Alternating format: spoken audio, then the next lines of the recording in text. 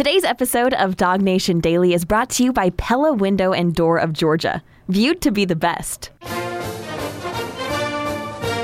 Presented by DogNation.com. This is Dog Nation Daily, the daily podcast for Georgia Bulldogs fans. Here's your host, Brandon Adams. So I want to begin today's show with kind of an interesting news report from over the weekend that we don't have any reason to believe isn't 100% accurate, if that's a double negative. The point is, this seems like this is kind of what went down here.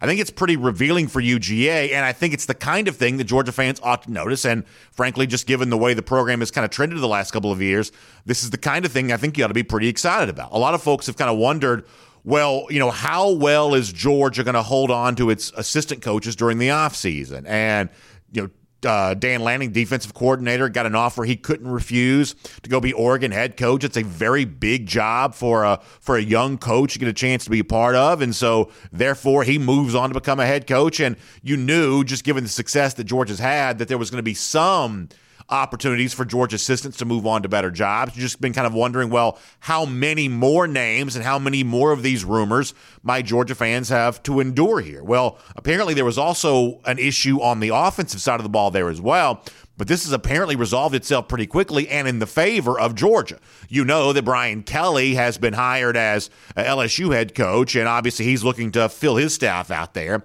Apparently, he has come after Georgia offensive coordinator Todd Monken, and apparently he's gotten the stiff arm. Apparently, he's been rebuffed. Apparently, he was told no by Monken, at least according to the folks at Football Scoop. Let me read you a couple of sentences here related to the Monken thing. This from John Bryce. I love what Football Scoop does. It's not an ad here, but I do think they do a good job covering this stuff because you got to have a niche in life, and Football Scoop, for the most part, their niche are these coaching things. In fact, I think the website used to be called coachingsearch.com, and they finally changed it to Football Scoop because that was just a little bit more broad. But they are kind of in on the coaching rumor mill. I love the coaching rumor mill, and I love the way they coach this. I should say they cover that. So here's what John Bryce writes over the weekend, footballscoop.com. Multiple sources told Football Scoop that Brian Kelly, the LSU head coach, had discussed the offensive coordinator position with Georgia play caller Todd Monken. Those sources said Monken has expressed a desire to remain with the Bulldogs. So given the money that by the way, it's John Bryce, Football Scoop, who reports that. So given the money that Brian Kelly's making as LSU head coach, it stands to reason that for his offensive coordinator, as important a role as that is, LSU probably also had the authority to spend big here, try to steal a guy like Todd Monken away from UGA. Not able to do that. Todd Monken, according to Football Scoop, says he's expressed a desire to remain at UGA. Now, we have every reason to believe that Bryce's reporting on this is accurate. We also, will acknowledge that just because you turn down the LSU job doesn't mean that if the, NFL team called you and wanted you to be their offensive coordinator, that a guy like Todd Monken might not take that job, or small school to be head coach or something like that. There may be jobs out there that Monken would like to have other than Georgia offensive coordinator. But this is, I think, a pretty big deal here that a school like LSU that seemingly, they offered reportedly Jimbo Fisher $13 million a year to be their head coach. Money right now for LSU isn't an option whatsoever, and yet big bucks possibly offered to Todd Monken. Monken says he wants to stay at Georgia. Now, this is interesting to me for two reasons. First of all, it's very good for Georgia when you look at the year-over-year success and improvement for the Georgia offense. We've been talking about this a lot. That the Georgia offense over the course of the last couple of years has clearly been trending the right direction.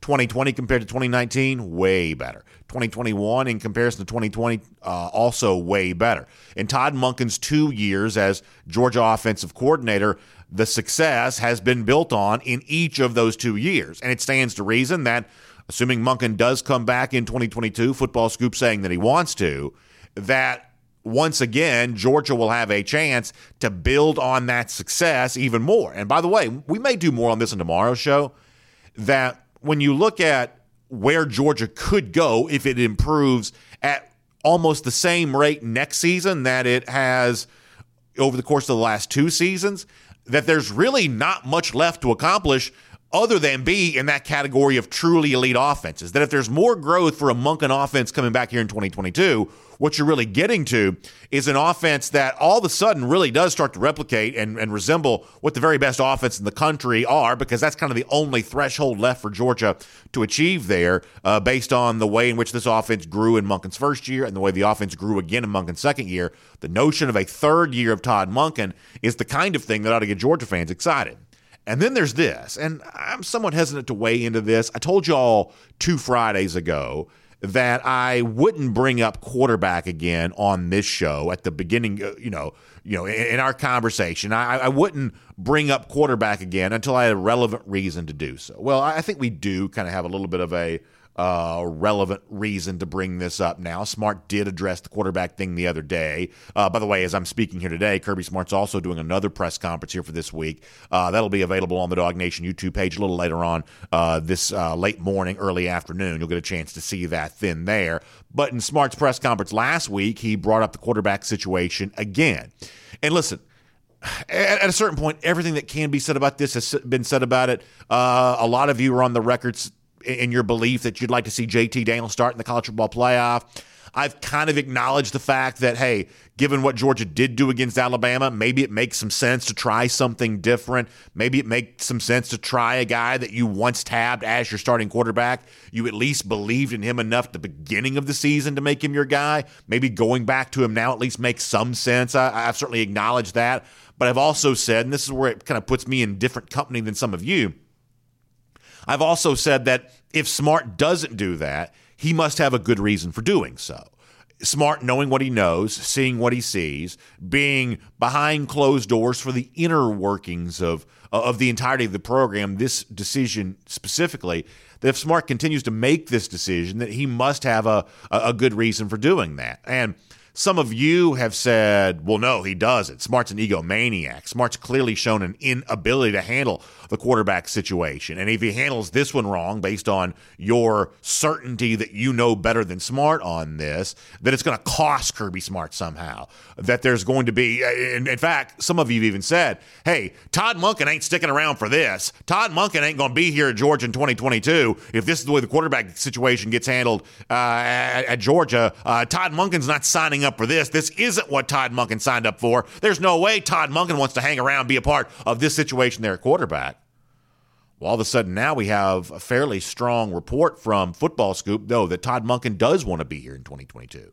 That somehow, some way, we are left to conclude from that Monken is comfortable with how the Georgia quarterback situation is playing out, even though it's strange, even though it's unorthodox, even though I struggle at times to explain why all of this is happening. Those who are on the inside, who know more, are kind of okay with the decision that's being made. And once again, this is only relevant now because Smart spoke about this last week. We haven't played this audio yet on the show. Being asked directly about, hey, moving into the college football playoff, is this a chance and an opportunity to reevaluate the quarterback situation? Is this a chance for you to maybe think more about playing JT Daniels and not playing Stetson Bennett? And by the way, why are you playing Stetson Bennett instead of JT Daniels? All of this was asked to Smart last week, and I want you to listen to Smart's words. These words are frustrating to some of you. But the question I think you got to ask yourself is, does it make you more comfortable with Smart's explanation if you now, at least on the basis of circumstantial evidence, have reason to believe that Todd Monken is also okay with these decisions that are being made? And we think that because apparently, according to Football Scoop, Monken wants to come back to Georgia next year. So listen to Kirby Smart through that lens, that everything that Smart is saying, apparently Todd Monken, who's got options and who's a respected offensive mind, apparently he's okay with all of this too. Kirby from last week. Yeah, I don't know if I can answer all those questions. There's like 3 of them in there, but at the end of the day, I think we have 4 really good quarterbacks in our system. I really feel confident in 4 guys that can play quarterback for us. I continue to say and repeatedly say both those guys are evaluated each and every day. Stetson did some really good things in the Alabama game. He made a couple bonehead plays as well that he has not played and he has not done in the past. just like we reassess every single position, just like I said after the game. We reassess everything by how you practice, what you do, and everything you do. But his feet have been a blessing for us. His ability to run, scramble, make things open, make plays with his feet have been good. He made a couple poor decisions in the last game, but he's not the only one that did that. So we'll continue to evaluate it. So as I said before, I was very hesitant to even bring this up today because I feel like the quarterback thing has just been done and done and done. But I do think this new information possibly provides a new lens to look at all this through. There are a lot of Georgia fans that are just not quite so sure they trust Kirby when it comes to quarterback situations and quarterback decisions. In fact, some of you are convinced that you don't trust him, that the lingering effects of the Jake Fromm, Justin Fields thing from 2018 affects the way that you view Kirby Smart on this now, that you're just suspicious of Smart's reasoning for doing things with the quarterback the way that he does. However, most of those people who I've heard from, and believe me, they make their voice heard, most of the people that I've heard from on that, though, do kind of trust Todd Monken. They do kind of believe that Monken's a guy worth having around, that this is the best offensive coordinator that Georgia has had during the Smart era. This is the kind of guy that can lead Georgia in the right direction when it comes to offense. Well, now you know, at least you have reason to believe that Todd Monken, given a chance to go somewhere else and do it his own way, that if he's in handcuffs because Kirby Smart wants to be, man ball or whatever Smart wants to be, Todd Monken had the escape raft. He had the escape, vehicle that he could have, left on. He could have gone and gotten big dollars at LSU, and he could have gone and run the offense his way with the quarterback he wanted to pick. Well, apparently that's not quite what Todd Monken wanted to do. According to Football Scoop, Todd Monken's kind of excited maybe about coming back to Eugene. Now, who knows how that changes in a couple of weeks? Maybe he gets an NFL job or something like that. Maybe he leaves after that. But he didn't leave for LSU, at least according to Football Scoop, and that, to me, gives you a new context for Kirby Smart's words in the quarterback position. And this is one of those things that as you move into the Orange Bowl time, I really don't expect Smart's language on the quarterback to change all that much. The way that he has talked about this is the way that I believe he will continue to talk about it. At least that's every sense that I get, is they are very comfortable with the decision they have made. And the decision has been made, and to me, it doesn't show much evidence of changing, whether it be Michigan in the semifinal or whatever maybe happens after that. And you're left to wonder why, and I'm right there with you. But in terms of who's on board, apparently you can add Todd Monken to the Kirby Smart train on this in terms of kind of being okay with how this quarterback situation is playing out right now. By the way, we'll talk more about Monken in a moment later on in the show, about that matchup specifically with Michigan coming up in the Orange Bowl, the Georgia offense against the Michigan defense. I think that's an important examination. We'll do more of that coming up in the show before we're done today. Before that, though, let me remind you that I'm Brandon Adams, and this is Dog Nation Daily, the daily podcast for Georgia Bulldogs fans, presented by Pella Window and Door of Georgia. Happy to have all of you with us today. No matter how you get to us, whether it be 9:45 for our first and 15, 10 a.m. on video, all kinds of video platforms, Facebook, YouTube, Twitter, Twitch, all of those platforms that you see our show on. Of course, Radio Noon, Athens Sports Radio 960 The Ref. Great to be with the folks there in Athens on the radio each and every day. That's always a lot of fun. Podcast form, did I say this already? The Apple Player, Spotify, WorldFamousDogNation.com. Bunch of ways for you to get the show. We appreciate you getting it however you get it. And I am grateful for the studio we get to do the show in, for the platforms we get to be on, and we wouldn't have any of that if not for our great sponsors. And thank you so much as we roll through the end of this year into the start of a new year. Thank you so much for supporting those that support Dog Nation Daily, including our friends at Pella Window and Door of Georgia. Such an important time to think about better windows and doors, because they improve the curb appeal of your home. They just sort of look better on the outside, which is kind of a nice thing, but also they make your home feel better on the inside, especially right now. It was cold this morning. And cold air on the outside means you want heat in the inside, and it's probably never been more expensive to heat your home than it is right now, at least with the prices kind of the way they are. That means you want to keep that energy inside your home, right? You don't want that heat escaping through inefficient windows and doors, and that's where our friends at Pella Window and Door of Georgia can step in. Whether you stop by and see them in their showroom, which is a beautiful place, we're going to be talking a lot more to you about that as we head through the new year, or if you just want to kind of start your shopping experience online, or maybe reach out by phone and talk to one of the Pella installation experts, they can talk about all your options with you, and they can show you what they have for you and why the quality of a Pella window or a Pella door is so much better than just kind of your run-of-your-mill stuff. That's what Pella Window and Door of Georgia can do for you. Also, right now, how about great savings? Never been a better time to save money. Pella Window and Door of Georgia offers that for you, including 40% off qualifying installations or 0% APR for 24 months. So a couple of different ways for you to get in touch. Make sure you find them today. It's PellaofGA.com/DogNation. That's the website. PellaofGA.com/DogNation. Also, give them a call, 678-638-1496. That's 678-638-1496. Pella Window and Door of Georgia is viewed to be the best. We'll get John Stinchcomb here coming up in just a little bit. Fun conversation with John.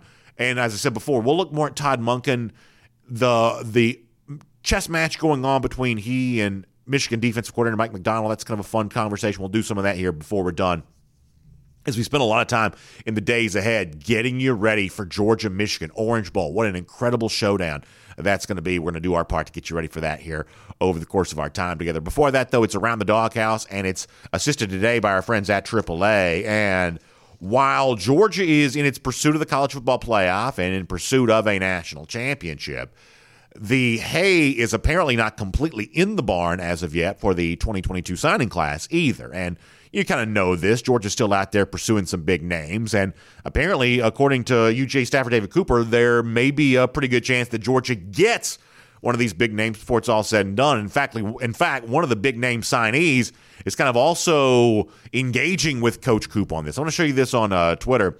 Cooper putting it out there that they thought this 2022 signing class was all wrapped up. He says, okay, basically mocking the idea that Georgia's done yet. And then, as he likes to call himself, Julio Humphrey says, for real, people just don't know what Georgia's about to do there. So, obviously, Humphrey has pretty quickly become a big fan favorite with how active he's been on social media in terms of supporting UGA. There was that kind of weird 24, 36-hour period where he wasn't saying much on social media, and some folks kind of got a little concerned about that. But for the most part, he's been just great as far as touting UGA and talking up who Georgia's going to get. And with Cooper kind of doing the same thing there, though, your mind pretty quickly goes to a guy like Ernest Green, the offensive lineman that'll be making his announcement come January. You start thinking about Shamar Stewart, who's going to be kind of out there rolling into the month of February. That's obviously still be discussed there. There are other big names kind of out there for Georgia to be talked about, to be looked at. And apparently Georgia going to be still a factor here in these decisions coming down to the end on all of that. By the way, it's also kind of fun to see, talk about Coach Coop living it up and having a nice time there. Nice photos of him over the weekend, hanging out in the Hawk Suite, talking about the Coop Cabana. So they're clearly having a good time and being very active on social media. So you've got a couple of decisions coming up in January that Georgia fans are going to be very closely paying attention to. You've got the Shamar Stewart thing there as well, which is kind of a factor there too. So interesting to see a little bit of chatter out there about Georgia already with a top 3 class here for the 2022 class, and apparently not done with all of that either. So that is certainly fun to consider, and that is Around the Doghouse. It's assisted today by our friends at AAA, and we certainly appreciate AAA when it comes to legendary roadside assistance this time for the holiday time of year. I'm on the move and traveling around a lot, visiting family, visiting friends, and also getting ready to go down to South Florida there as well, taking my whole family with me down to South Florida.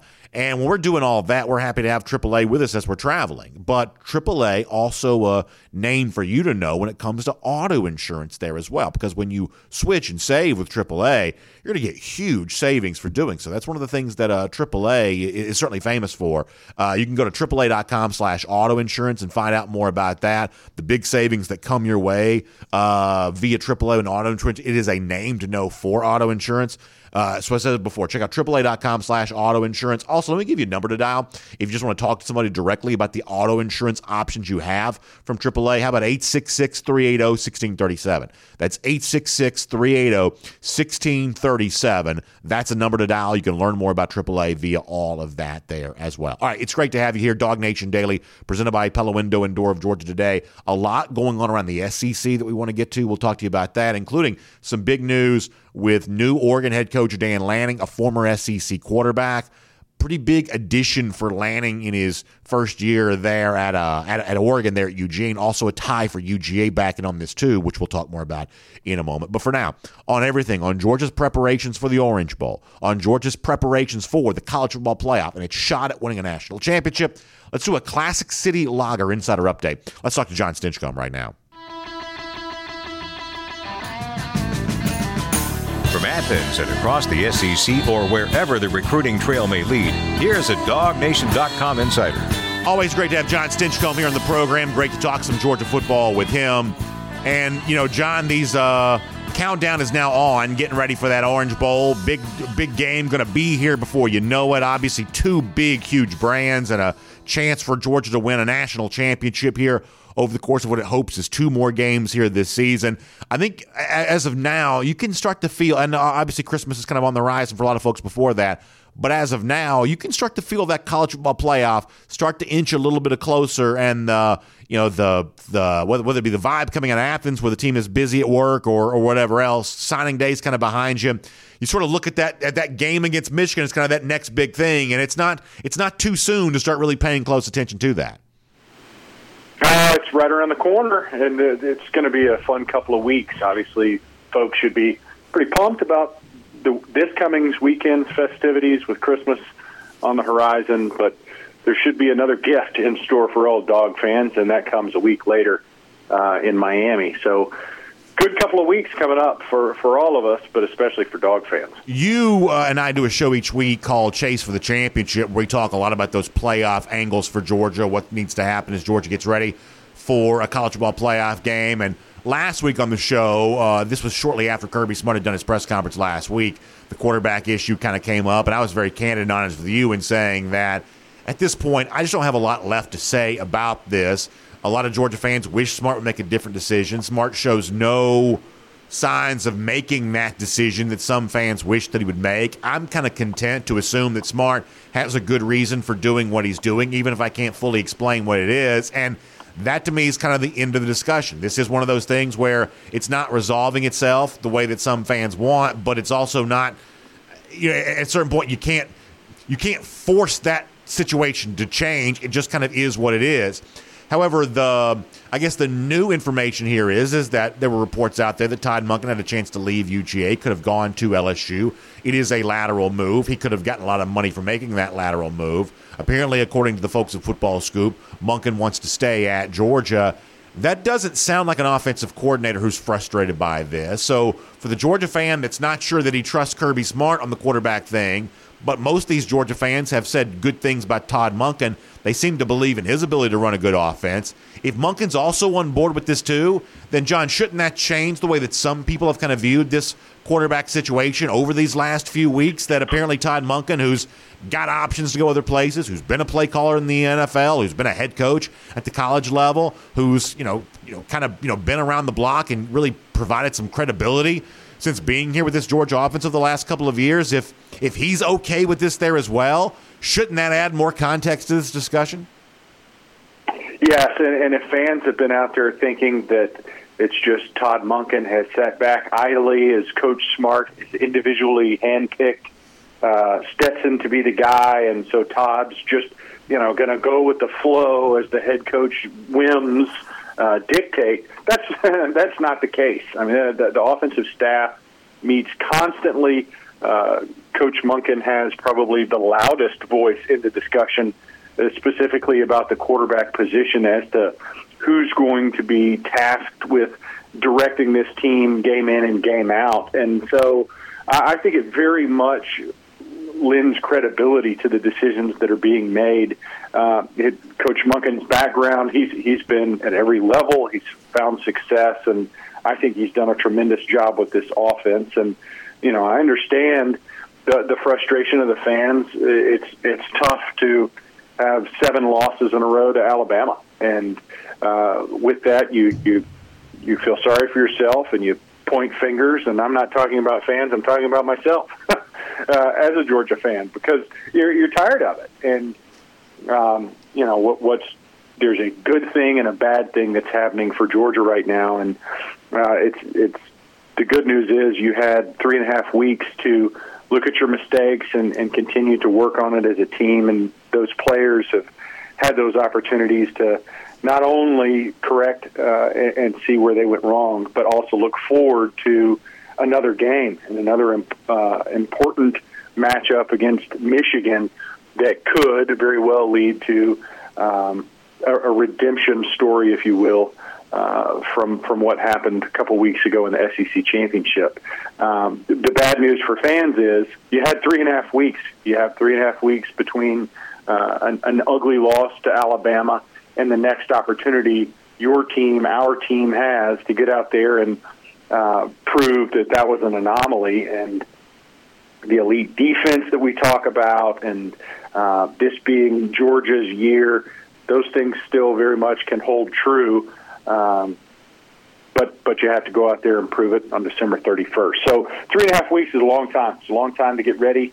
It's great for players and coaches to kind of hit reset and focus in on some fundamentals and correct mistakes. But for fans, it gives us an opportunity to kind of stew on what went wrong. And for this fan base, it's there's plenty of distrust in Stetson's play, but it certainly hadn't come from the coaching staff. They seem to be all on board. Here's the other thing I'll say about Todd Monken. I've been very consistent on this. If you want to go back to like last winter, I'm talking about the beginning of the calendar year, at a time in which, folks assumed that JT Daniels would be Georgia quarterback, and there was this discussion of, well, how good could Daniels be? John, you can go back and find a lot of instances back then where at the time I said the most important figure for Georgia right now is Todd Monken.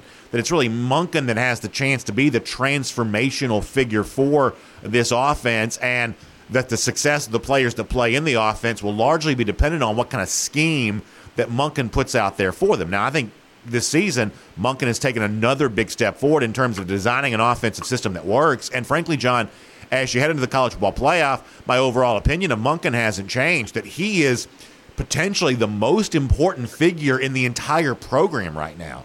That the guy that has a chance to push the button that leads to Georgia winning a national championship may be Monken as much as anybody. It's not a personnel thing of, I'm going to play this guy instead of playing that guy. It's about designing an offense that gives you a chance to get enough against a great Michigan defense to advance in that game. And who knows what happens after that. But just to stay on the Orange Bowl here for a moment, that if you ask me as a fan who's on my mind maybe more than anything else going into this game, we're going to talk more about this later on the show, but who's on my mind going into this game against Michigan in a couple of weeks as who has the biggest opportunity to really create that win for Georgia? John, I'd probably put Monken on that list as much as I'd put anybody on there, because what he does with the personnel that he has available to him, and yes, you've had injuries at wide receiver, and yes, you've had whatever else you kind of want to get into on all that, but somehow, some way, Georgia's figured out a way this season. If he can figure out a way against Michigan as well coming up here in a couple of weeks, then Todd Monken will have really put his stamp on this Georgia team and this Georgia season. To me, that's one of the biggest storylines going into the Orange Bowl. Yeah, I agree with that. I think Coach Monken has taken this offense, and we've taken a giant leap forward in our ability to attack defenses in a variety of ways. I think what has really typified this season is the deployment of a number of personnel groupings and highlighting players' individual skill sets in ways that are super problematic for any defense out there. I mean, obviously the emergence of a true freshman tight end who, there were high billings for, but he far exceeded any realistic expectations as to what you can get out of an incoming freshman. I mean, Bowers has really just set a new bar as to what that can be, and he didn't do it alone. I think the opportunities that were provided him in the system, you just look at the ways in which he's used: inline tight end, slot wide receiver, in motion, the way he's played at some of the outside positions, X and Z in various formations.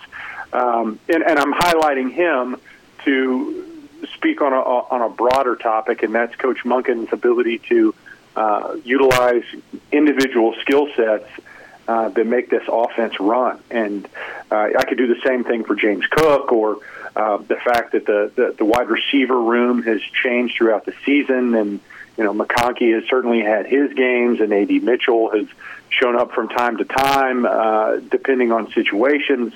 And I think that's a testament. Anytime you lose really your top 1, 2, 3 wide receivers, that can to say that can slow down an offense, I think would be an understatement. And we haven't really felt the effects of Pickens and Blaylock and Burton in ways that most offenses would. And I think that's to Coach Monken's credit, of just finding ways to generate offense where others could be pointing towards excuses. Now, I'd say this: I think Georgia, what makes this season special, what makes this run to a national championship realistic, is on the defensive side of the ball. And yes, against Michigan, it's going to be important for Georgia to generate offense and put points on the board. But I think the story has been and will remain that this team is identified, its identity is centralized around that defensive side of the ball. And I think what we want to see is, against high-level talent, against a good Michigan, well-balanced team, is it the Georgia defense that we saw for 12 weeks that's really who they are, or is it one that we happened to witness in our last game against Alabama, that you saw a lot more warts and holes in the defense than what we were accustomed to throughout the rest of the season? Yeah, I think that's a good point, but it's actually something you said before that I want to touch on just for a moment. You mentioned Brock Bowers, and I don't think this can be overstated, that as good as Bowers is, in a less effective offensive scheme, we may not see the best of Brock Bowers the way that we have right now. It's not a no-brainer that a tight end is going to go out there and dominate a football game. It takes some sort of schematic advantage to be able to do that, because you could always just improve. If you're a defense, you can always just improve the kind of guy you have covering a guy like that. In other words, you can take a safety off him, put a cornerback on there if you need to, or there's all kinds of ways in which you could try to shut down a Brock Bowers if you wanted to. But the fact that Bowers continues to have the success that he's had, I think, speaks to the quality of the offense that he's playing in. That in an inferior offense, maybe the kind of thing that Georgia would have had prior to Todd Monken's arrival here, there's a chance that Brock Bowers is just a guy. But in an offense like the one that Todd Monken's put together, a guy like Bowers has a chance to really flourish. And it's not a given that would have happened in an inferior offensive scheme to me, John. No, and you have to be willing to adjust and improvise and highlight individual players when they possess the skill sets that Brock Bowers does. And, I hate to make any comparison to a team in orange and blue, but Kyle Pitts and what they did with him last year, I think was kind of set this table for how you can use tight ends, and for a true freshman to come in and be able to not only have plays designed for him and have his number called, but for him to step up and answer the bell the way that he has, I think is a testament to the special nature of the type player he is. I mean, it has been really impressive to see, not only he gets those opportunities, but the number of times where he takes the mundane and makes it truly special. Case in point would be that slant route in what was it, the last game of the season, or was that Alabama, where you turn a slant route into a 60-plus yard touchdown just because he's got the extra gear. Is that Georgia Tech? They're running together, BA. Yeah, and listen, this time of year, it all just kind of runs together a little bit. Yeah. And I think that's... But, Go ahead. He's a special guy. He's a special guy, but you have to have the willingness and ability to create opportunities for him. And I think that's what Monken has done really well.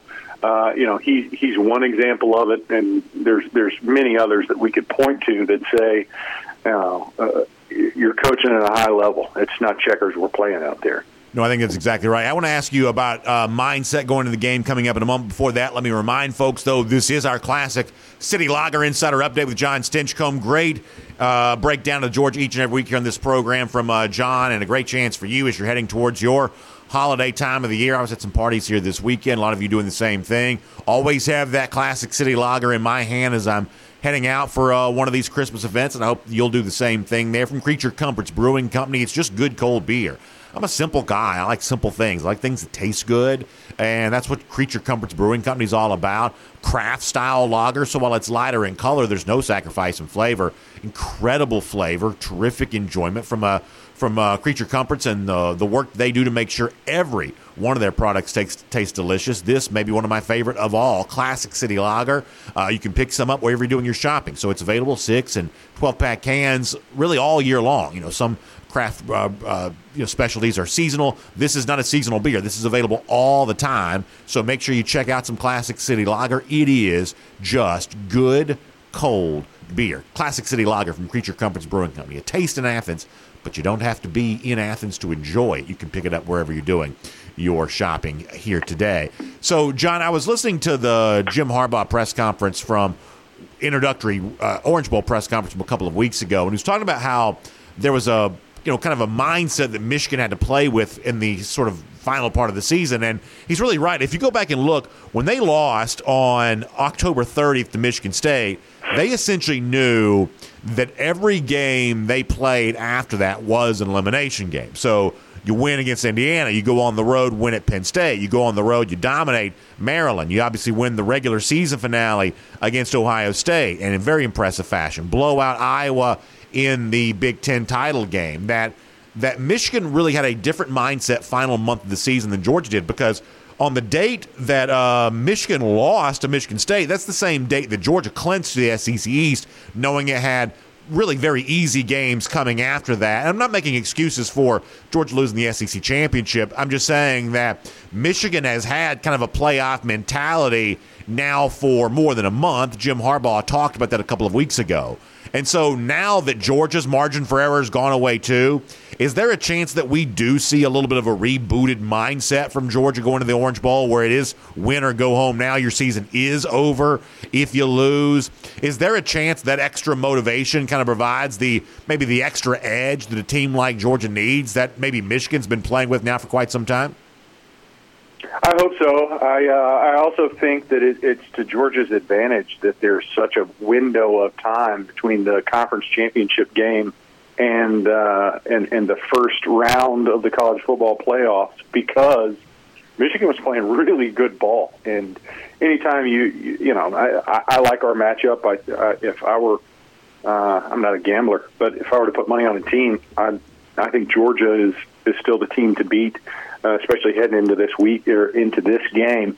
But Michigan was playing their best ball, and having a period of time where, maybe they're not clicking quite the way they were at the end of the season. That's not a bad thing for Georgia. And it hopefully gives Georgia the opportunity to really hone back in on what they were doing and who they were when we were playing our best ball. And the seasons, the way they were set up, was much different in that Georgia's most meaningful games came in the beginning and middle of the season, and that last quarter of the season was really an opportunity for them to get healthy and just work on maintaining more than having their backs pressed against the wall the way Michigan's was. And to Michigan's credit, the way they responded after that loss to Michigan State, I think is a testament to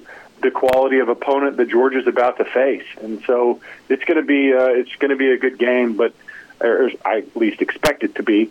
Hopefully it's not. Hopefully Georgia runs away with it. But the way Michigan's playing, that they've proven themselves to be a very capable team. John, great stuff. Thanks for being here for our Classic City Lager Insider Update. We certainly appreciate your time, and we will get a chance to speak to you again this week as a part of our chase for the championship, which I'm really looking forward to. But obviously, this will be our last time on Dog Nation Daily before Christmas, so hope you have a great Christmas. Hope it's fun for you and your family, and you get everything you want. Your kids get everything they want, and obviously, hopefully, we'll all get what we want come Orange Bowl time with a victory against the Michigan Wolverines. Thank you once again for allowing us to help preview all of that. Absolutely. It's good times. I think for most dog fans, our ultimate gift would, or at least for the season, will come on December 31st and again in January. But wishing you and yours a Merry Christmas and a Go Dogs. There you go, John. Good stuff. Thanks for your time.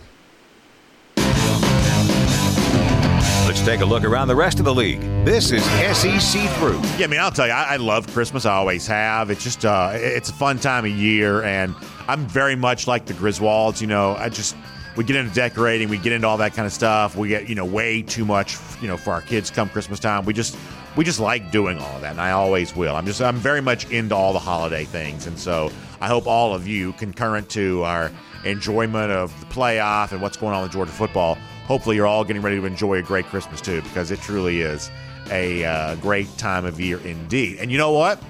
What makes Christmas so much fun is knowing that the new year is going to be really fun there too, because as Kenny Chesney once said, all you want for Christmas is a real good tan. Well, guess what we get a chance to get? A real good tan ourselves coming up in really just a few months when you start thinking about the Dog Nation Cruise. And I've heard from some of you, and by the way, there'll be a little bit of this on our Golden Shoe later on in the show here today, but I've heard from some of you that you're making plans to be with us. Dog Nation Cruise setting sail come April 25th. April 25th through the 29th. We're leaving out of Port Canaveral. You've heard me say this before. Going to Nassau in the Bahamas. Going to Perfect Day, Coco Cay. Private Island. Unbelievable. Thrillside, Chillside. So many fun things to do on Perfect Day, Coco Cay. We're going to be doing that, and we want you to be a part of it too, because it's not just going to be a cruise. It's going to be a Dog Nation cruise on board the Independence of the Seas, but special Dog Nation themed events going on the entire time there as well. This is the biggest thing we've ever done at Dog Nation. It's going to be the most fun thing up until now we've ever done at Dog Nation. But for it to be as fun as it possibly can be, we need you on board there as well. So DogNation.com, link at the very top of the homepage, will connect you with our friends, the Cruise and Vacation Authority. That's the only partner we would use to help get a cruise like this going. We got to have great experts kind of providing that infrastructure support for us of getting everybody on board and getting everybody happy. That's what the Cruise and Vacation Authority is going to provide. So please make sure you check them out. But use DogNation.com, the link there at the top of the page, to help you get you there for that. April 25th to the 29th with our friends at Royal Caribbean on board Independence of the Seas. This is going to be a great time. Can't wait to see you there for that. All right, let's go cruise around the SEC here for a minute, courtesy of our friends at Royal Caribbean. And big news for Dan Lanning in the fact that he's acquired his new quarterback at Oregon, and it's an SEC name. It's Bo Nix leaving Auburn to go to Oregon. And obviously the thing that gets a lot of attention here is that Nix, who's already played Georgia 3 times in his career, lost all 3 of those, will now open the 2022 season, presumably as Oregon starting quarterback against Georgia. So the Georgia-Oregon game to begin next season in Atlanta already has a ton of storylines. The presence of Bo Nix now adds to that. But let me also say this for a moment, and I'm really impressed with this. Think about the Georgia staffers who've gone on to become head coaches. Sam Pittman leaving Georgia to go to Arkansas. Mel Tucker leaving to go to Colorado, then moving pretty quickly to Michigan State. Now Dan Lanning going to Oregon. Aren't you impressed with these guys? Seem to hit the ground running. They pretty clearly have a plan in place. Like, it took Dan Lanning 5 minutes to acquire Bo Nix. And listen, I watched Nix a lot this year. Honestly, I thought Nix played some pretty good football. And if you're looking for, this is an Oregon program that needs desperate help at the quarterback spot. This is not the days of Marcus Mariota or, some of the guys they've, had there in the past. Dennis Dixon, is that the name that kind of comes up here? This is not, those days for Oregon at the quarterback spot anymore. They've really struggled. Anthony Brown, the transfer into that program, did not play well. They need to be better at the quarterback spot.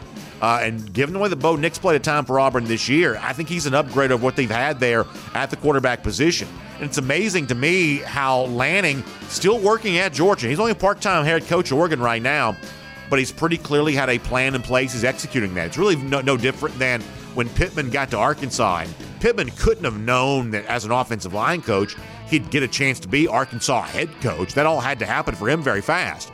But he got Barry Odom hired as a defensive coordinator, got Kendall Briles hired as an offensive coordinator, got Felipe Franks to transfer into the program, had a very successful first year, endured a brutal schedule, endured the pandemic, had first-year success there, set himself up for more success in his second year. He had a plan in place taking that job.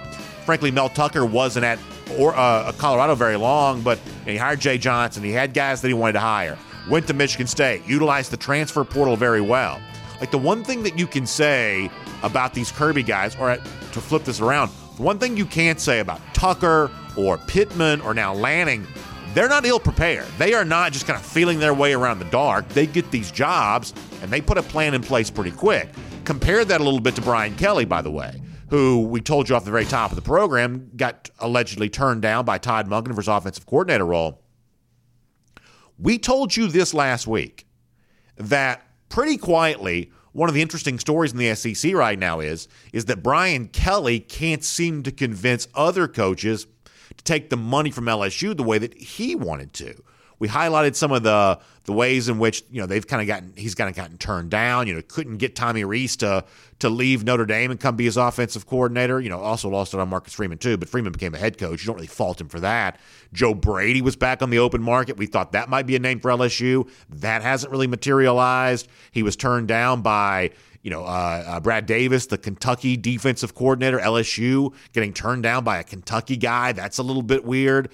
And now it looks like Brian Kelly is turned his attention now to a guy named Matt House as his next defensive coordinator. This is the linebackers coach at Kansas City with the Chiefs. He's also a former Kentucky defensive coordinator. But it seems like Brian Kelly, upon taking the LSU job, he bounces to that school, gets the money, gets a chance to win at the high level, win the national championship, something I believe that he doesn't think he could have done there at LSU. But compare this to the Georgia guys like a Dan Lanning who has a plan in place, executes that plan pretty quickly. Brian Kelly seems to have very little idea of who his coordinator is going to be, who his key hire is going to be as assistant coaches. Not to say he won't find capable guys when you have this much money to throw around there. Eventually you'll hire somebody.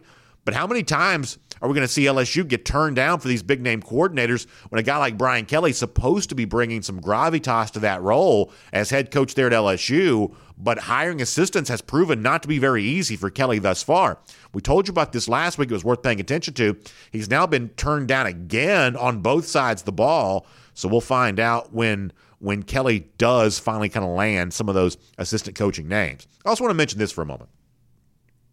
So Steve Spurrier is doing a radio interview in Tampa, and Dan Mullen comes up. Now, at a certain point, we've kind of kicked around Mullen all we can. That's kind of gone out of style now in terms of making fun of Dan Mullen. So me bringing this up really isn't about mockery. I actually think that Spurrier brings up a couple of pretty interesting points on all of this. So he kind of talks about when things go south for Mullen there at Florida, and the thing that he brings up is the game against LSU last season. And the thing that Spurrier cites specifically is the decision not to play Kyle Pitts, even though the belief was that Pitts was healthy enough to play. They kind of held him out because Florida had already clinched the SEC East. And it's very easy to forget this. Florida was about a 20-point favorite that day at home against LSU, and so maybe there was the belief that that game was going to be an easy game for Florida to win. Well, as it turns out, the thrown shoe, and they lose the game and then go on to lose to Alabama in the SEC Championship. The game was close, but they lost, and they got embarrassed in the bowl game, and that really kind of set the tone for what Mullen has dealt with this year. I think Spurrier's words on this should be considered for a moment, and I almost hope this is true because I think it speaks well for the kind of changes that do need to occur in college football.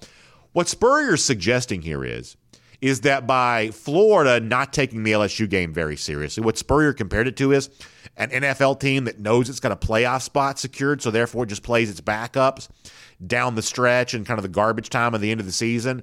Spurrier says that's what he thought Florida did last year against LSU. And that we know for a fact that Mullen acknowledged that in the bowl game, the loss to Oklahoma wasn't even a real game. And what we said at the time was, what we've said throughout every time this comes up is that you can't just turn it on and turn it off. And you've heard me use this phrase before, how you do anything is how you do everything. If you act like the LSU game doesn't matter, if you act like the Oklahoma Bowl game doesn't matter, then all of a sudden when it's time to play games that you do think matter, You've trained your team to go half speed. You've trained your team to not care about every play, not take every play as seriously as every other play. And it looked like this year that Florida essentially quit on Dan Mullen, essentially quit on themselves, quit on each other. And some of the quit late last season seems to have bled into the 2021 season. I think Spurrier's words on this are pretty important. And I think for a lot of programs right now are kind of dealing with, how do you handle these down the stretch games? How do you handle these bowl games that have become more like exhibitions? I think we've seen from Kirby Smart when they haven't been in the college football playoff. Let me get anybody who's not fully bought in, let me get them out. Go do something else. Go somewhere else. And maybe you can even come back next year, but if you're not all bought in right now, I can't have you around my team. We've got to treat this seriously. The guys who are playing need to treat this game seriously. And I think that Mullen did make some mistakes down the stretch last year in regards to that. I don't think Spurrier's wrong for saying what he said. It's the kind of thing that coaches this year during bowl season, during those late season games, which you're kind of out of running for your division, it's the kind of thing that maybe everybody should be paying attention to, because when you look at the reasons why Dan Mullen went from being a coach of, well, he had a lot of respect in the media and places like that, to where it kind of turned out to be late, I think that you have to look at the way they handled their business down the stretch last year as maybe a time which all of that went wrong. I saw where Walter Nolan, the 5-star signee for Texas A&M, has addressed some NIL rumors. Some Vols fans, because Nolan most recently had lived in Knoxville, was going to a Knoxville area high school, that a lot of Vols fans say, well, the reason why A&M won this recruiting battle, stole him away, even though I don't know that a lot of folks necessarily thought Nolan was going to Tennessee simply because he was living in Knoxville, but obviously Tennessee fans wanted that to be true. And so they pushed the rumor that, well, the only reason this happened is because of the NIL. That's the only reason this happened. He got big NIL dollars, and therefore he went to Texas A&M. For some reason, this rumor's been out there with Texas A&M kind of a lot. Nolan's kind of shot this down, saying that if he really wanted to get NIL money, the place for him to get that would have been staying in Knoxville. Now, when he says NIL money, I'm not quite sure what he means by that. I told you this last week, that people have a tendency to use NIL as kind of a catch-all phrase for a lot of different things. I don't believe there's been enough specific reporting related to what NIL actually is. But Nolan addressed this head on there this week about why it was he chose Texas A&M instead of maybe going to a place like Tennessee, which Vols fans wanted him to do, given the fact that he was living there in Knoxville. Finally, there's this. Speaking of Tennessee, Cade Mays just kind of come out and said it, that in order to come back to Tennessee next season, he wants, I believe the phrase he's used is like third or fourth round money. That's kind of what he said, about $500,000, about what that would be. That's what he wants to come back to Tennessee next year. And listen, around here, we kind of operate on the belief that we treat coaches and players very differently. Like, you'll hear me get on coaches. I don't really get on players very much. I almost never make fun of rival players, make fun of rival coaches all the time. I will criticize a Georgia coach. Don't really do as much critical specifically of Georgia players. I mean, listen, if a guy plays badly, we're going to admit that. But in terms of, how intense that criticism becomes, I'm just more comfortable criticizing a coach than I am criticizing a player. I say this all the time, that for me, big platform like this, Dog Nation, we're going to punch up. We're not going to punch down. In other words, I'm going to go after people who make more money than me. I'm going to go after people who have a bigger platform than me. That's what college coaches are. Most college players are not quite like that. They don't have as big a platform. Some do, but not all of them do. Some of them in the future may be making a lot of money, but most of them now have less financial resources for doing what they do than I have for doing what I do here. So therefore, when I turn my spotlight on something, the platform that Dog Nation gives me, I'm going to turn it towards a coach, not towards a player. That's just the general rule that we kind of operate on. However, if a guy like Cade Mays is going to be like, hey, I need $500,000 in order to come back to Tennessee, well, at that point in time, then it becomes a little more appropriate to treat Mays like you would kind of treat a coach at that point in time. In other words, it becomes fair to ask, well, has your level of play actually been worth the $500,000? All of a sudden now you're not just a player that went to somebody's high school and, you're going to kind of keep those warm, fuzzy feelings going. All of a sudden now you're a professional that wants to be treated that way. That means being evaluated like a professional. And based on what I saw from Cade Mays this year, I guess I'm kind of left to wonder, do Vols fans think that level of play is worth $500,000? Because if he could get third and fourth round money in the NFL, I think you just go get that from the league, right? This notion of, hey, I'll come back here if you'll give me NFL money. But listen, if you're worth NFL money, you'd be in the NFL. And so in this kind of new era in which we live in, name, image, likeness stuff, I don't fault Mays for being candid and open about all of this. I don't fault that. But if you're going to say it, then I think the conversation needs to be had of, are you really worth the money? And I think that based on the way that he played at Tennessee, at least what I saw, I'm not quite so sure that he was. And frankly, if he was kind of worth that from an NFL standpoint, he'd probably be going to the league. So nonetheless, interesting stuff. We'll make that your SEC see-through.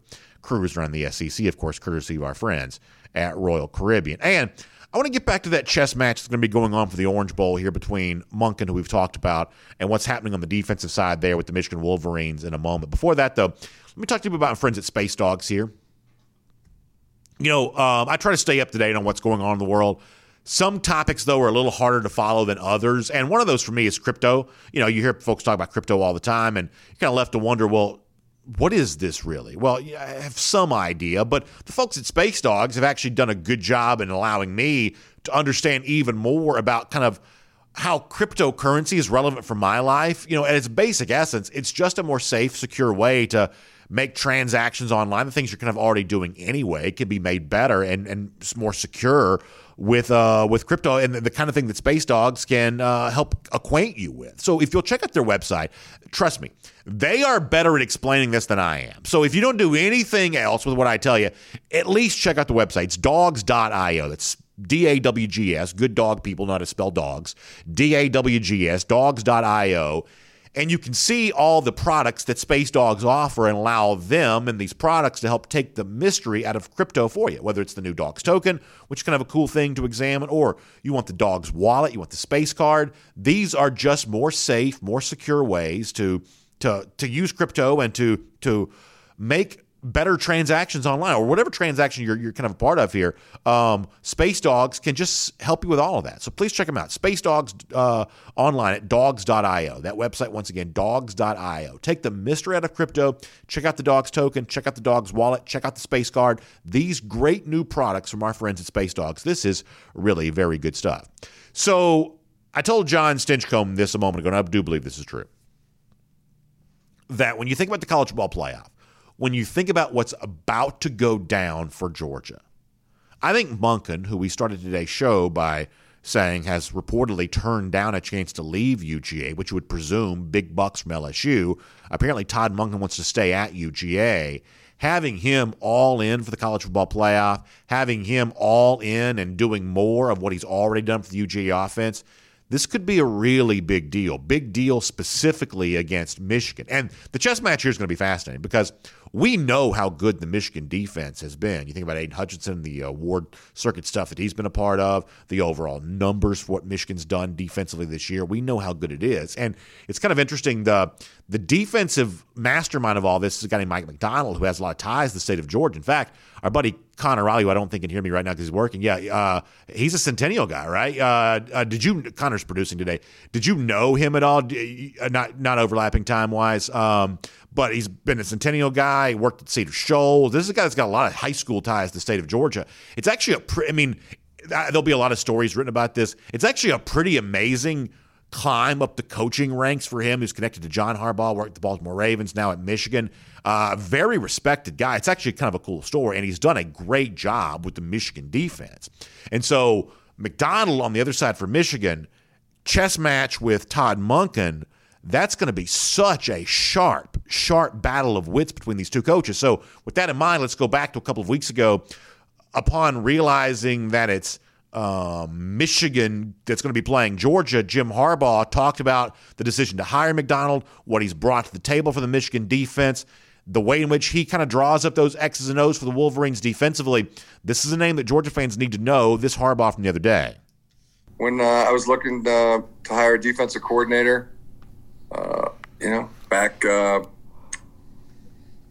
in January, reached out to a lot of football people and reached out to my brother, and he recommended Mike. And the greatest impact that he's had on our team is he's really smart, really good teacher, brings a lot of energy, brings a lot of intelligence, and great communicator, all those things. Guys love playing for him. Really they're stimulated by all the football situations, by all the football knowledge, and just gets. I see our guys just are really into it, and it's been that way since day one. So what I said is true. McDonald versus Monken's amazing coaching chess match. We're going to be following and covering that pretty closely. I do have to confess one thing for a moment. I had not watched the Jim Harbaugh press conference for the Orange Bowl until this morning. Y'all, this is the worst press conference I have ever heard. Like, Kirby Smart, I think, wears it as a badge of honor that he doesn't really give the media anything. That Smart likes to keep his cards close to the vest. And when it comes to the quarterback topic, as we said off the top of the program, that has a way of frustrating some Georgia fans. I do get that. There are other times when Smart not really giving the media very much makes him more popular. People like to see the media kind of kicked around a little bit. Sometimes Smart kind of withholds what media wants, and people kind of enjoy that. But you think that Kirby Smart is overly dry in these press conferences, that Smart is intentionally boring in a press conference? You haven't seen anything until you watch 20 minutes of Jim Harbaugh. It's the most boring press conference chatter I've ever seen in my life. So here's what I want to do for a couple of minutes. I want to give you not a showdown between Harbaugh and Kirby. We're going to do a bore down. And I want to show you Kirby Smart trying to be boring.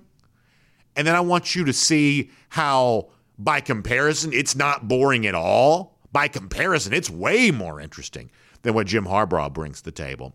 So Smart was asked about Michigan same weekend as the clip you just heard.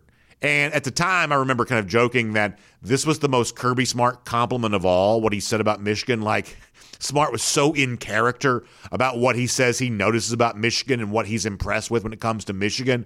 But by comparison, this might as well be a Dave Chappelle stand-up comedy routine in comparison to the absolute tedium that Jim Harbaugh put forth in his press conference. So let's do a bore-down comparison here. This is Kirby Smart trying to be at his most boring best, but failing in comparison to Jim Harbaugh. Kirby first, take a listen. The biggest thing that I noticed was the physicality they played with last night, the leadership they had. I was thoroughly impressed with the interviews that I saw among their players post-game. I think you can always kind of tell, where a team stands and what they're all about by what they talk about, the messaging, and to hear those guys talk after the game was really impressive. That they're a senior-laden, senior-driven team that leads that way. So, that clip is honestly a little bit of a cure for insomnia, right? You go into the leadership thing, physicality, that's always kind of a crutch to kind of lean on. Impressed with the senior-laden nature of the team. Like, you can sort of feel your eyelids kind of starting to get a little heavy. You kind of lean your head back. You could pretty well go to sleep on the basis of that. But in the same press conference, though, and I'm not going to play this clip for you because I don't really have time to, Smart also talked about how his son had been watching a lot of YouTube clips of Aiden Hutchinson, and his son knew all about his stats and stuff like that. Smart had at least seen their post-game interviews after winning the Big Ten title game.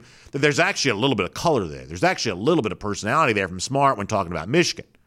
By comparison, I don't know that Jim Harbaugh has ever seen Georgia play a football game, not once in his entire life, even though his brother-in-law, Tom Crean's obviously the Georgia basketball coach. Like, you think Kirby Smart is boring in press conferences? Take a listen to this bore-down showdown between Smart and Harbaugh, how boring Harbaugh's description of Georgia is. Can you imagine 20 minutes of this droning on? This is the most boring clip we've ever played in the history of Dog Nation, but nonetheless, Harbaugh on Georgia. Take a listen. Yeah, super impressed with the playmakers. There's quite a few guys on the roster, offense, defense. Guys that we remember recruiting and watching in high school, and how to see them as expected, being great players in college. That physical, rugged team in the lines, and skilled players, smart players. The schemes, you don't know what they're trying to accomplish. We're really, when you're watching it on TV, but it jumps out to you pretty quick that there's not a lot of mental error. There's not a lot of people going the wrong way or, doing things that you wouldn't want your players doing if you were a coach. So all those things and are the things that first jump out at you. This is like every book report I ever wrote my entire school career. Like, he's just trying to get to 800 words. He doesn't know a single Georgia player's name. Doesn't know one. Now, by now he does. He's been working on Georgia. He says they recruited some of these guys. Like, yeah, they got playmakers, they got offense, they got defense, they got whatever else. I mean, this is like me trying to like sort of BS my way through a book that I clearly didn't read. One of those things of, I thought the point the book made was outstanding. It's really one of those things that should be considered by everybody, blah, blah, blah, blah, blah. Like, he doesn't have the first idea about Georgia. And I think it'll be very interesting to watch. Once we get to South Florida, once we get ready for true Orange Bowl week, get past Christmas, we'll be live down in South Florida after that. The bore down between Kirby and Harbaugh of who can say the least in these press conferences is actually going to be pretty amazing. And you think that Kirby keeps his cards close to the vest? The entire Harbaugh press conference, everything you just heard right there. I mean, he's not saying anything. So Kirby may have met his match when it comes to press conference boredom. I have never seen one more boring than what Jim Harbaugh brought to the table. So with that, we'll wrap up the program. A lot of golden shoes to give out today, so let's just kind of jump in these and do these pretty quickly. Let's throw the first one up here on the screen here for a moment. Obviously, always fun to get your submissions at Dog Nation Daily. Chris on Twitter sends this to me. How about Urban Meyer as character in Friday? Chris Tucker's character saying, how are you going to get fired on your day off? Yeah, the Meyer thing continues to be a pretty big deal. I saw where he spoke to the NFL Network yesterday, and folks still making fun of Urban Meyer. A little Friday reference, never a bad thing there. Shame to see Urban Meyer get fired. Georgia on Tap, and I say shame sarcastically. Georgia on Tap shares this on Twitter there as well. Of course, our mascot around here is Eddie the Blind Squirrel. Of course, cousin Eddie, formerly Florida football coach. Georgia on Tap says, looks like Dan Mullen found a new gig with the DOT, making safety signs. This one says, Cousin Eddie says Twitter's full, put down the phone, kind of a play on one of the lines from Christmas Vacation.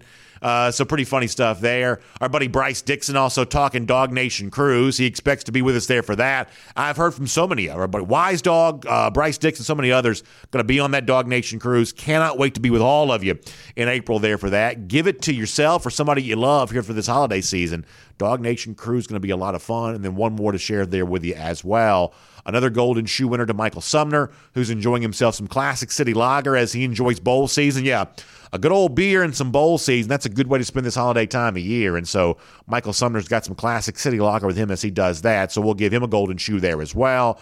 And, of course, we'll remind you, Gator Hater Countdown, 313 days from now. Dogs against those lousy, stinking Gators. We'll see you there for that. And then back tomorrow live once again for Dog Nation Daily, presented by Pella Window and Door of Georgia.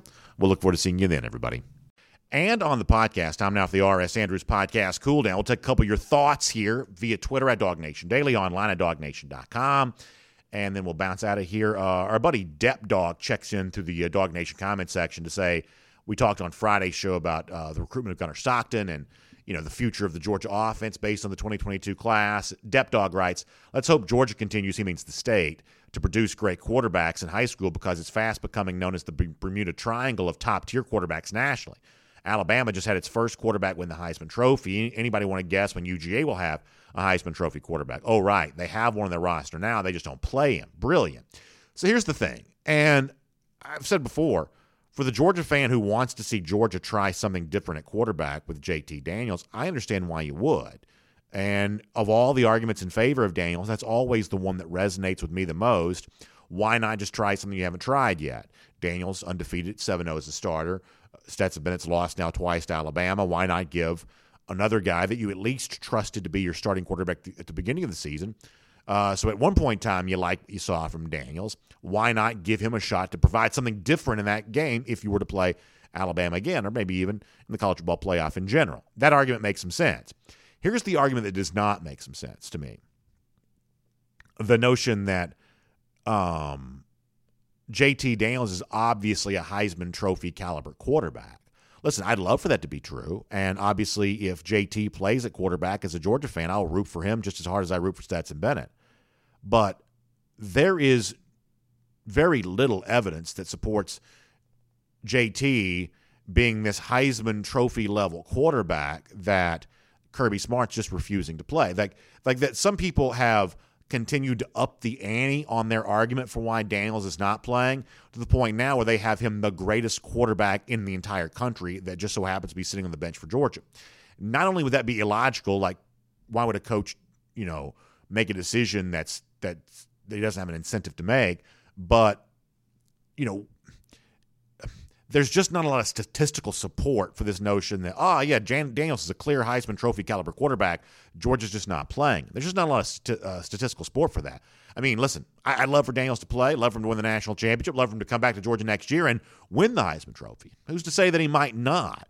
But this notion that it's obvious that he's already that level of player, I just don't think the overall argument's quite as convincing as maybe Dep Dog believes that it is. TCS 59 talks about Georgia kind of falling to the number 3 spot with its class, and that is true. That's where Georgia is right now, and maybe that's where they finished. But as we said during today's show, you're still kind of in the mix for a guy like Ernest Green coming up, or maybe a Shamar Stewart come February. That you've still got a couple of names that you're still involved with there down the stretch here for the remainder of this 2022 cycle. You have a chance to add something there.